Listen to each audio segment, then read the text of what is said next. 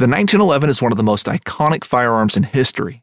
Designed by John Browning, the 1911 was the standard issue sidearm of the U.S. military from 1911 to 1985.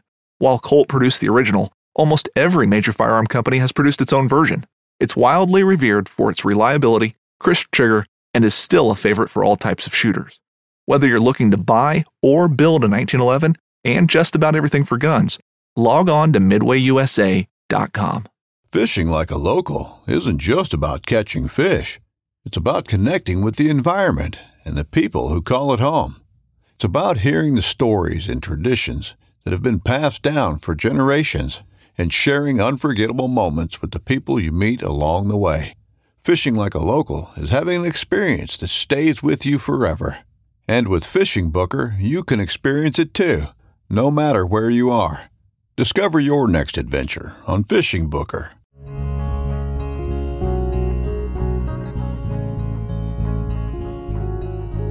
Welcome to the Casting Across Fly Fishing Podcast. I'm Matthew of CastingAcross.com, where I explore the quarry and culture of fly fishing.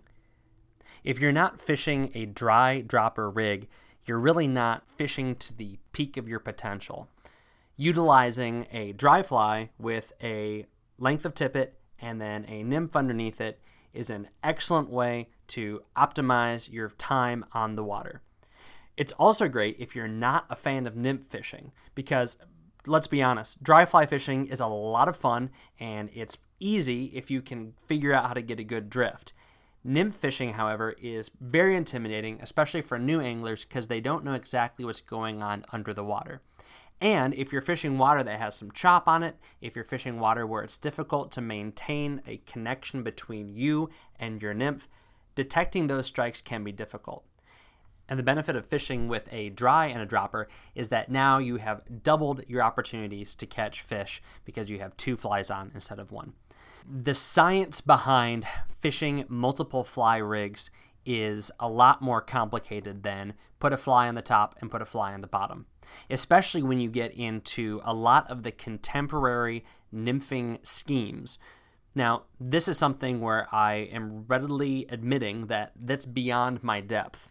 And that's a little bit of a pun because one of the things that I don't completely understand is exactly how to utilize weight and tippet diameter and fly size to achieve all the different things that I know that can be done. I've read the books, I've watched the YouTube videos, I've fished with guys that are pros, but I really just put flies on there that I think are going to get down to where I want them to be, and I catch fish, so I don't worry about it too much. But I do know that if I wanted to, and I wanted to fish this style and this technique a lot more, there are easy avenues for figuring out how to utilize weight, distribution of weight, different flies, and all those things to achieve the multiple nymph rig systems that have proven effective here and around the world. But that's not what we're talking about today. I'm not even talking necessarily about dry dropper rigs. Today, I'm talking about multiple fly rigs that are not those traditional setups, dry dropper or multiple nymph rigs. There are other ways to utilize two flies where they're actually not simply two different flies on your leader, but they're two flies that work in tandem to benefit one another. So I'm going to use 4 examples, and surely there's more than this, but these are the 4 that I've used that I think are worth adding to your repertoire and allowing you to fish a little bit more efficiently in circumstances that these might fit into. So the first is a dry dropper rig. You might say that's what you led with. That's the most common thing, having a big chubby grasshopper with a little copper john underneath it. Everyone does that. What's special? Why am I even listening to you talk about this? Well, here's the reason why. A lot of people utilize strike indicators, which is totally fine. It's not my preference. I prefer to tightline nymph, but there are some situations, some currents, some casting circumstances that make utilizing a tightline nymph situation just impossible. So there are times where you use strike indicators. Strike indicators are great, but how many times have you had a fish eat your strike indicator? While wild and native fish do this, I think in my experience and in the experience of folks that I fish with and talk to, this happens most often in 2 situations. The first is stock trout, which have some ridiculous penchant for looking up. I'm not sure why. Maybe that's because that's the direction pellets came from. And 2, opportunistic small stream fish, which aren't necessarily small fish. So when I say small stream fish, I'm not saying small fish that live in a stream, but small stream fish, which depending on that water, its carrying capacity, its nutrient load, whatever, could actually be pretty good sized fish. But these fish, because they're opportunistic, are also looking up. So in those situations, when I do a dry dropper, because there's a good chance that that fish will see something floating over its head and go after it. So those are situations where I feel like tying a dry fly on as a strike indicator is giving me a chance at getting fish, and it's reasonable, and it's also accomplishing the same goal of putting a indicator on. Now, there's times where I do put an indicator on and fish that because I have very little confidence that any fish is going to come up and eat it, and they still do that. I mean, I've fished native and wild streambred trout on finicky spring creeks that I've watched eat cigarette butts. So they're fish. I mean, we have to remember that they're fish. But in those moments when you think that your probability of having a fish look up in a situation where you're not matching the hatch, you're not doing something like that, you're simply putting a fly on so that the fish have an option to eat something because there's a chance those fish are going to eat something off the surface. In those cases, I say put on something chubby, put on something fluffy. You don't want to do this with a delicate little mayfly, because the primary purpose of this is to float your nymph rig so that you can detect where it is, detect strikes and things like that. So whether that be something like a humpy or a really fluffy caddis or even a foam version of a traditional dry fly, it doesn't have to be a big chubby foam terrestrial, but it can be a fly that you can see that won't sink anytime soon, that will keep your nymph where you want it, either for depth or for strike indicating purposes, and that is a reasonable thing for those fish to eat. But again, they're eating strike indicators, they're eating cigarette butts, so don't get too crazy about it. Anyway, that's the first thing. It's just kind of the dry dropper rig where you're using the dry as a strike indicator, but there is a reasonable chance that the fish are going to strike it eventually themselves. The second one I really like, and I use a lot, is a dry with a tiny dry dropper, all right? I use this in situations where I'm not able to midge in a perfect environment. So my perfect midging situation is casting my long leader onto glassy water so I'm able to see that fly and it on the surface and trace it and watch it and detect that strike. Because a lot of times fish that are keyed into midges are going to be rising all over the place. They aren't necessarily going to be in one lane. They're going to be cruising. And you're able to watch your fly, watch the fish, and see it all come together. Now, those situations do happen, and that's awesome, and I love it. But those aren't guaranteed. You're going to find fish that are midging in back eddies, fish that are eating midges in broken water, and it's very difficult to keep an eye on that 22, 24, 26, 28 midge in those situations. So as soon as you cast it, it's very difficult to see it. And a lot of the times, you have some common midge colors, right? You've got your cream and your olive and your gray. Those are really hard to see. They don't present a lot of contrast in most situations. White and black, you can see. Bright colors, you can see depending on the light situations. But more often than not, those smaller flies, once you get past 20, are very difficult to see.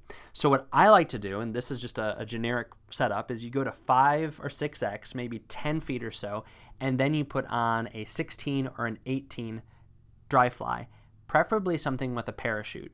Now, don't make it gaudy. Don't go to your chubby Chernobyl. Don't go to your big humpy. Use a small mayfly, something subtle, again with a parachute. Then 3 more feet. So if you were ending your leader at 5x, then maybe 3 feet of 6x. Or if you're ending your leader at 6x, maybe 3 feet of 7x. Because once you get into those high 20s, you're going to need that to get through the hook eye. And that's when you tie your midge on. This does a few things. When you're in choppy water, it gives you some visual connection with where your fly ended up. It allows you to see kind of the general area of where your fly is. And this does 2 things. The first thing that it does is it helps you just orient yourself to where your fly is. Secondly, it'll help you orient yourself to where your fly is and then detect your fly. And this might be something that has to happen every time you fish, or this might be something that happens as you're getting into a season of midging, where once you kind of see where your fly is, you can see where your fly is, and you train your eyes to see your midge. Or, I guess this would be the third thing, you just at least have a frame of reference of where your fly is, and so you have a little bit more confidence when you see a little sip, something going after the midge. So that's a great little setup, and actually I've found that if fish that are eating midges, although they are discerning in one sense, they're not completely turned off to the idea of eating other small dry flies in the area. So say you're fishing a gray or a dun colored midge, size 24. If you have a size 18 Parachute Adams on there, and especially if it's lubed up with floatant and it's floating on its hackles, there's a good chance they'll go after that also. But that's a great way to midge fish if you're not super confident, or you're not seeing your midges very well, or you're fishing broken water. Third thing, a streamer with a nymph dropper. This is not revolutionary, and this is a simple thing that you've probably done before, but this is why I do it, and this is how I do it. A lot of times when you're prospecting for trout using a small streamer, you're going to get fish that respond in one way, shape, or form. So I don't like to use the modern contemporary streamers that are big, long, and chunky when I'm looking for fish. If I know that there's a big fish there, or I'm going through a deep pool, or the place has a reputation for it, then I will use those bigger streamers from time to time. But if I'm in a place where the fish might not be huge, might not be super aggressive, the water conditions, the weather, it's not conducive to chasing fish with giant streamers, I will throw on a more traditional streamer. So something like a Mickey fin, or a gray ghost, or even a muddler, or a sparsely hackled woolly bugger, something in a size 8, 10, 12. You'll be able to drag a fly through a run, next to a bank, through a pool, and you're not going to be disturbing the fish, but you might get fish that have a little bit of curiosity but aren't willing to commit. That's great because you're not scaring the fish like you would if you were dragging a game changer or some giant articulated streamer through the pool. You're just fishing the pool and presenting something to the fish. When you do this, if you have a fly tailing it, so in this situation, what I like to do is have, again, that more traditional and simple streamer with 2 or 3 feet behind it, and then a buggy nymph. So something that simulates something that would be moving, like a stonefly pattern or a hellgrammite pattern, or even a larger caddisfly pattern that I have dragging behind my streamer. Again, 2 things are happening. First, if that fish isn't super committed to chasing after that streamer, they're now given a second opportunity on something that in their little fish brain isn't going to be as elusive and as difficult to track down as a bait fish. You have a tumbling macroinvertebrate. All right, so that's the first thing. Secondly, if the water is at all stained, or the glare is doing something where you can't see your presentation and you're having to fish a little bit of slack line, or you're drifting, then now you have something that, especially if it's lighter, whether it be white or have some yellow in the cheek or a stripe of red in it or something like that in one of these streamers, you now have a visual connection to where your dead drifted nymph is. So you can almost use that streamer as a subsurface strike indicator. And I've done this very often, and you see that thing twitch and you know exactly what's happening. You set the hook and you're golden. You're onto the fish. The cool thing about this is that you can fish this any way you want. You could strip it slowly back, and I would actually suggest that if you are going to fish a nymph dropper behind a small streamer, don't just tear it through the water, but do a gentle retrieve. Again, this is a situation that's calling for a little bit of subtlety, right? So do a gentle retrieve and give it some pauses, some stops. If the fish is at all intrigued, you'll see it where they come up following the flash, and then they see the smaller thing behind it. This is not unlike a lot of like trolling, for example. You've got those big flash rigs that people throw for lake trout and for landlocked salmon and for walleye and things like that. But what are the fish actually going for? They're going for that small traditional fly. It's essentially the same thing, and it works in those situations. It'll work on streams and rivers and ponds. All right, so that's the third thing. Fourth one is the mouse midge rig, right? Get a mouse with a midge. I'm just kidding. That sounds like a terrible idea. Never do that. Don't put a midge behind a mouse. But legitimately, I'd throw a mouse or some sort of popper, because honestly, I'm not super convinced that fish care about the pattern of mouse that you're throwing. I think you could throw a bass bug. I think you could throw a gurgler. You could probably throw a small hula popper on there or jitterbug, and they wouldn't care. They're just caring about something that has a silhouette against the night sky that's making a disturbance, and in their mind, they know that's a mouse or a frog or a wounded baitfish, right? So I love mouse patterns, but I think simpler is better. For the sake of discussion today, mouse pattern trailed by a small streamer.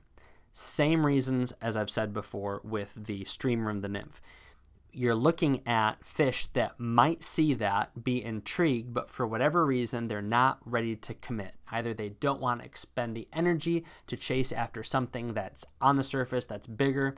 Maybe they just get their attention aroused by the commotion that you're making, and they're more prone to take a small bait fish that is also interested in the commotion that's above them than they are to actually go up and chase the whatever's plopping across the surface. So you give yourself that opportunity. You're essentially using that popper or that mouse as an attractor, and they then see an easier meal fluttering behind it in, to them, what looks like a bait fish. This, again, isn't anything new. You see popper dropper fishing for warm water species and in the salt, and you're using that popper to get their attention, and then they are then going after the smaller, more accessible food source. In this situation, what I would recommend doing is not using just like a 1.5 or a 2-foot tippet section between that mouse fly and then your bottom fly. If you've ever fished mice, you know that sometimes fish have the tendency to go up and whack the fly first before they come back and grab it, or they kind of slash at it because they have to strike aggressively because that's going to be their opportunity to get a food source that is going to go crazy once they attack it the first time. And so you don't want to have a fly that's right behind it that you're going to foul hook that fish if you set the hook because it's just slashed at your fly. So I would make a longer tippet section when it comes to that situation, just to keep the fish safe and prevent you from hooking them. That being said, you've got a fly that has a lot of resistance on the surface of the water. So if that fish takes the streamer that's trailing 3 feet down, it's going to be pulling against that mouse pattern that is fighting all that surface tension. So even if you're a little bit late in the hook set because you have a 3 or maybe even a 4-foot section of tippet between that fly that is taken and the mouse fly, you're going to be able to hook up to that fish. I've done it. It might seem awkward, but it works. Similarly, and I would say when it comes to awkwardness, you're going to run into it if you're casting that setup at night. You really have to be very, very deliberate. But I think that is also just a word of warning to use the right gear when you're fishing mice. We sometimes have the tendency to say, well, I've been fishing my 5-weight all day. Now it's dark. I'm going to put a mouse on a 5-weight. That works fine, but you're going to really fish mice better, really fish poppers better on heavier, 6, 7, even 8 weights. And the fish that are going to be taking those flies, 8 weights these days, it doesn't feel like you're pulling a fish with a broom. All right, but that's neither here nor there. That's a different topic. So those are 4 ideas. You have your dry as a indicator dropper. You have your dry with your tiny dry. You have the streamer with the nymph below it, and then you have the mouse with the streamer below it. 4 ideas. Now, what separates these 4 from a lot of the multi-fly nymph rigs, and even some of the dry dropper rigs that are just traditional, is that here you have 2 flies working in tandem. Either the top fly attracts the fish, which takes the bottom fly, or the top fly is there to help you identify the bottom fly and where it is in the water, but it also gives you a realistic chance to catch fish. So what you end up with is a situation where the result, the whole, is greater than the sum of the component parts. Again, when you're fishing any sort of multi-fly rig, make sure your knots work. Pre-tie things if you need to and use some sort of leader keeper. I like the fly trap fly holder is a simple one, but this allows you to quickly change things, quickly move from rig to rig, not have to tie 3 knots every time, but only 1 knot or 2 maximum. So what do you think? Have you done anything like this before? Do you have a different 2-fly setup that's maybe outside of a traditional dry dropper or multi-nymph rig, or is different from one of the ones that I mentioned? If so, let me know in the comments on this page of this podcast on castingacross.com. This week on castingacross.com, I had 2 articles. The first one is called Rusty Flybox, Good and Bad Fly Shops. Now, the Rusty Flybox kind of series that I put out is recycling old content, which sounds really lazy, but hear me out. Last week, I put out 2 articles and a podcast all about fly shops, especially what makes a good fly shop. So on this Monday, both because I was away this weekend and also because a lot of people were reading and interacting with that fly shop content, I decided to put out 2 older articles. One was about a good experience at a fly shop and one was about a bad experience at the fly shop. I name the good fly shop and give them the credit for what they did and what they deserve, but I did not name the bad fly shop. I just don't think that's my place or really what I want to do, but they're out there. All right. And then Wednesday, I wrote Fly Fishing and the Escape from Reason. This was a little bit more of a deep post. It asks the question, do you use fly fishing to give your life meaning, or does your life give meaning to your fly fishing? If you want to know what that means, then go read Fly Fishing and the Escape from Reason. This week, I'm going to recommend a page, an article called The Class of 1967, and that's on the U.S. Fish and Wildlife Service's website. And what it is it talks about the original endangered species that were listed back in 1967. Now, there are some animals that have gone extinct, and that's very unfortunate, but by and large, most of these species, this original class, is doing very well. Some of them are delisted, some of them are close to being delisted. So I don't want to make this political. I don't want to say anything more than what I'm saying, so don't read into it. But I think this shows that things aren't as bad as the narrative that we usually get says things are. These might be a lot, and I'm saying a lot. We're talking birds, we're talking fish, we're talking mammals, we're talking all sorts of stuff, trout in particular, that by and large, these species are doing well. They have made progress because of intervention that is in a response to the problems that people have impacted them with. But we have a lot of animals that are doing well. And again, I know a couple of species don't mitigate other issues, but I think that things like this are important to keep in our minds as we hear the narrative that everything is awful and everything is terrible, because it provides a little bit of balance that is certainly needed, if anything, just for the sake of optimism. Thanks for listening to the Casting Across Fly Fishing podcast. Please subscribe in your favorite podcast app and rate the podcast on iTunes.